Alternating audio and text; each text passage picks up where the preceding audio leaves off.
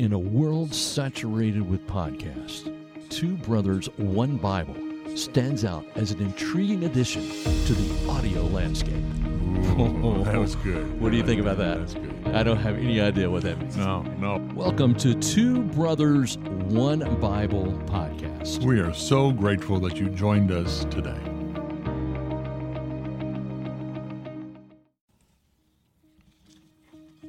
Welcome to another episode of Two Brothers, One Bible podcast. It's great to have you here. I'm Robert Wakefield. I'm Peter Searson. And we are in a series, Peter, that you seem to love. I do. I really like this Mount Rushmore concept of having these foundational verses. Mm-hmm. Christian life's tough. It is.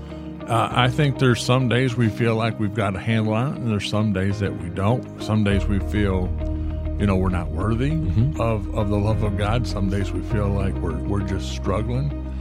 And so I think to have these go-to verses, hopefully every Christian has some verses that they've just memorized, committed. And so your verse may not be a committed, memorized Mount Rushmore verse, but you may say, man, that's my verse. That's it. And I go back to that verse because it grounds me. It keeps me centered. Mm-hmm. It reminds me of that moment of salvation for me. Right. And your verse will be different than any other verses. And because I think if I remember right, it seems like I made fun of you on some of your verses. I have to think back. I forgave you for that, so I can't really remember. No, I did. Yeah, I know you did. I was pretty ruthless. I know. But it was so much fun. But you're right. Everybody's verses are different. Yeah, they're up there for different reasons. Right. I like the way you've put it in podcasts before. They're carved in stone. Mm-hmm. Now, have you ever thought about changing your Mount Rushmore verse? When I read what other people say, I can't think of anyone that they've submitted their verses and we've looked at it and we say, well, how'd that get in there? What's that doing up there? No, they all have great value. They all have, and it's like, well, no wonder they picked that verse. But I have not said, I want to take one of mine off and put this one on in its place. I think mine are mine. Yeah. And but I can see why someone else will pick these for theirs. Now I've got to say, as we're doing this series, that there's been a couple of verses I'm going, ooh, yeah, and that might bump one off. Okay, but right. But it's going to have to be strong. Yeah, I would say. Bump it off. Yeah. No, I'm not ready to erase the face and carve another one. But certainly. These are good verses. These are good verses. Well, Sandy gave us another one, and that is Psalms 46:10. Mm-hmm. And when I asked her what her favorite one of her Mount Rushmore verses, she said this whole psalm she thinks says it all. Yeah, and that's "Be still." Yeah, and that is one thing that we really struggle with is being still. Yeah, I'm going to challenge that, Robert.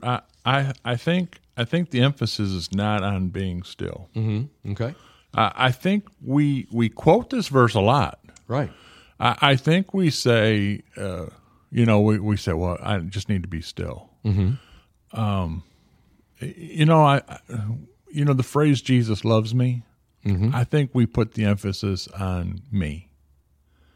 Oh, that's true. We do, don't we? And I think when we talk about being still, we put the emphasis on being still. But I think what the psalmist is saying, and especially when you look at it in light of the whole chapter, mm-hmm. all the verses, there's 11 verses in 11 46. Here, yeah. It's knowing who God is. Oh, that's a perfect knowing point. Who God is allows me to be still. That is so true. That is so true. And it starts right there in verse 1. Yeah. Can we go to verse 1? Please do. God is our refuge and strength, and ever-present help in trouble. And if I just stopped right there. Yeah. That's a Mount Rushmore verse. That's a Mount Rushmore verse right there. Because if he is our refuge and our strength, that's powerful. Mm-hmm. The refuge is a place of protection. Yeah. The strength is a show of force in some ways. Yeah. But I love the part that says ever-present help in times of trouble, help in trouble. That shows the nearness of God. Sometimes we feel as Christians that God is way far away from us. Yeah. Distance. Yeah, just so far away. Yeah. And right at the beginning of this psalm, it breaks out that not only is he our refuge and strength, but he is ever present. Right. And right there to help us in times of trouble. So I thought the nearness of God really, really spoke to me on that. I thought that was great.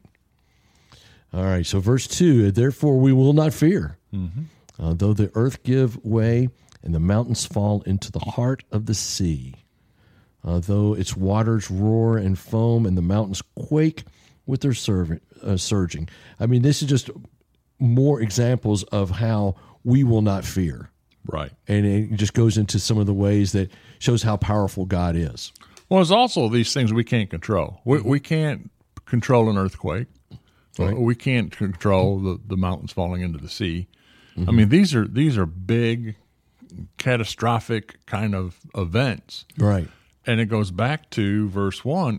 He's my refuge. You know, and that's why I say we put our emphasis on being still, but it's putting our emphasis on God that allows us to be still. Psalmist right out in the gate, God is our refuge. Right. I love it. I love it. This is verse 4. There is a river whose streams make glad the city of God, the holy place where the Most High dwells. You know, when I was looking up on this particular verse and doing some research on it, I did not realize that there was not a river out of Jerusalem. It's just streams. Yeah. You've been to Israel. I have been. Yeah. Do you remember a river being there? No, there are streams deep underground underneath Jerusalem. Okay. But no, there's. So this not only is the psalmist writing that all these things, the mountains quake and with their surging, there is a river whose streams make glad the city of God, and the holy place where the Most High dwells, which was in the temple. Yeah. So this is imagery of God giving us not only the strength and whatever. There's a river that He provides for life, which is also the picture in Revelation. It is, isn't it? The river running right through. Yeah. I didn't think of that. But awesome. You think, especially growing up in Israel, there, you don't have, if you don't have a source of fresh drinking water, you're going to die. Pretty much so. And so, as the psalmist writes this, this is, what gets better than a river, Yeah. And so it just part of that being joyful. Sure, that's true. And so verses 4 through 6, I read, this is the peaceful provisions that God provides. Yeah. Verse 4, the river that I just mentioned. Verse 5, God is within her, she will not fall. God will help her at break of day. Nations are in uproar, kingdoms fall. He lifts his voice, the earth melts. Wow. Now, you talk about catastrophic. Yeah. The earth melts. I mean, that's pretty strong language right there. Yeah. It really is. So the provisions of God, the peaceful provisions of God are verses 4 through 6. And then verses 8 through 9 is like beholding the works of God. Come and see what the Lord has done. The desolations he has brought on the earth. He makes war cease to the ends of the earth. He breaks the bow and shatters the spear. Wow. He burns the shields with fire. So then we get to the money verse. Yeah. This is Sandy's Mount Rushmore right here. Good one. And it says, in verse 10, he says, be still and know that I am God. I will be exalted among the nations. I will be exalted in the earth. Yeah. So, in the end of everything, God is going to be exalted. That is the bottom line. It's going to happen. It is absolutely going to happen. God is going to be, every knee will bow, every tongue shall confess that God, God is God. That's right. And so, talk about this: be still and know that I am God. You know, we live in a world that puts a strong emphasis on being still. There's a lot of people like, meditation or yoga or sitting in a garden or sitting and reading a book. And so this being still, being content, finding myself, inner peace. And so we can really get caught up on that. We all like our happy place. Sure. But the imagery in the Hebrew of being still is to have slack hands that just go kind of limp. It's letting your guard down. It's, the image I'm seeing is, that person who's fighting that deep sea fish, and then finally the fight goes out of the fish. Mm-hmm. That's the imagery that the psalmist is using here is you've got no fight in you left. You're just being still. Okay. You're done. Right. That's good. But it's not seeking this kind of peace. You can do all those wonderful meditation things to find peace, but you're not going to know peace until you know God. Oh, that's true. That's exactly right. Do we sometimes feel guilty when we be still? Oh, absolutely. Don't you think there's some kind of guilt? Well, I need to be doing something. Yeah. And here it is just let God be God. Yeah. And I love the fish story that you just told, because that's exactly what it should look like. But see, if we know who God is, and if we understand our relationship with Him, then letting go, allowing Him, shouldn't be an issue for us. No. But we have a lot of fight in us, a lot of independence. Right. We want to be in charge. We want to be in control. We want to be the captain of our own destiny. And so, how do we get slack hands and allow God to just say, whatever your will is, that's my will, Father. Right. I'm not going to fight you on this. I'm not going to argue about this. I'm just going to allow you to do what you want to do. And I think part of our problem in the Western part of the world is we're distracted. Oh, yeah. We're just so distracted by so many different things. I mean, you just name it. It doesn't matter where we are, but we're so distracted that we don't want to be still. No, even in our stillness, we're still distracted. We've got music going or the TV's on, and we're trying to do all these other things. Listening to podcasts. Yeah, hopefully. Yeah. And give us a thumbs up. Rate us on Apple Podcasts. Yeah. I had to know what this word "no" meant. Okay. And I'll be honest, I took Latin in high school. I took Greek in college, and then I took Greek in seminary, and then I took 2 years of Hebrew. I am not the best with Hebrew. Okay. And so you may be familiar with the Septuagint. No. Okay. A lot of times you'll see it abbreviated as LXX 70, and there's a whole story about the 70. But basically, the Old Testament Hebrew was translated into the Greek, and it's called the Septuagint. So I wanted to know, when they translated Psalm 46, verse 10, what Greek word did they use for no? Because there's several words for no, and the word that is used there is gnosko. Gnosko. And this is so important, Robert. Okay. This is the kind of knowing. It's the same kind of knowing that a husband knows his wife. It's that intimacy. Mm-hmm. It's knowing someone personally. Right. Knowing them inside and out. Knowing who they are. Knowing the depth of their character. We have a lot of head knowledge, which in Greek would be oida. Okay. And so that's just stuff we know. Sure. This is stuff it's experiential knowledge. Oh, okay. It's stuff that we've lived, and it's not like, well, I did that once. Mm-hmm. It's not saying, well, I rode that roller coaster one time. No, I've been the roller coaster time after time after time. I know every twist, every turn, every up, every down, every click, every clack. Right.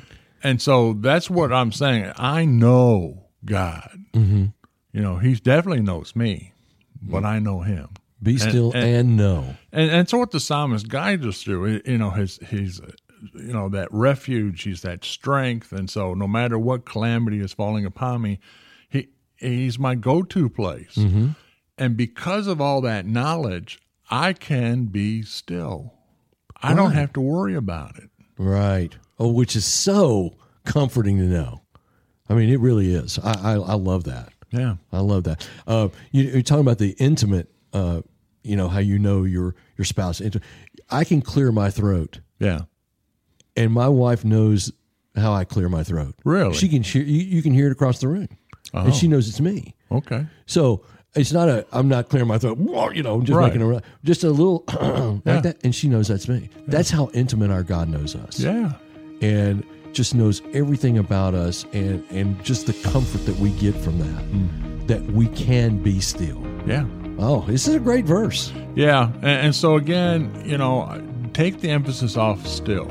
Okay. Put the emphasis on knowing God. Okay. If you know God, if you pursue knowing God, then stillness will follow. Then stillness will be an attribute after that. Absolutely. Great verse, Psalms 46:10. It's on Sandy's Mount Rushmore. Any other thoughts, Peter? No. I think I just need to be still. Well, I think you do too. So okay. On that note, we're going to be still right now. And thank you so much for listening to Two Brothers, One Bible podcast. I'm Robert Wakefield. I'm Peter Searson. And we hope you'll join us for our next episode of this podcast. Thanks so much for listening, and God bless. Thank you for listening to Two Brothers, One Bible podcast. We want to encourage you to subscribe wherever you get your podcast, and be sure and tell a friend.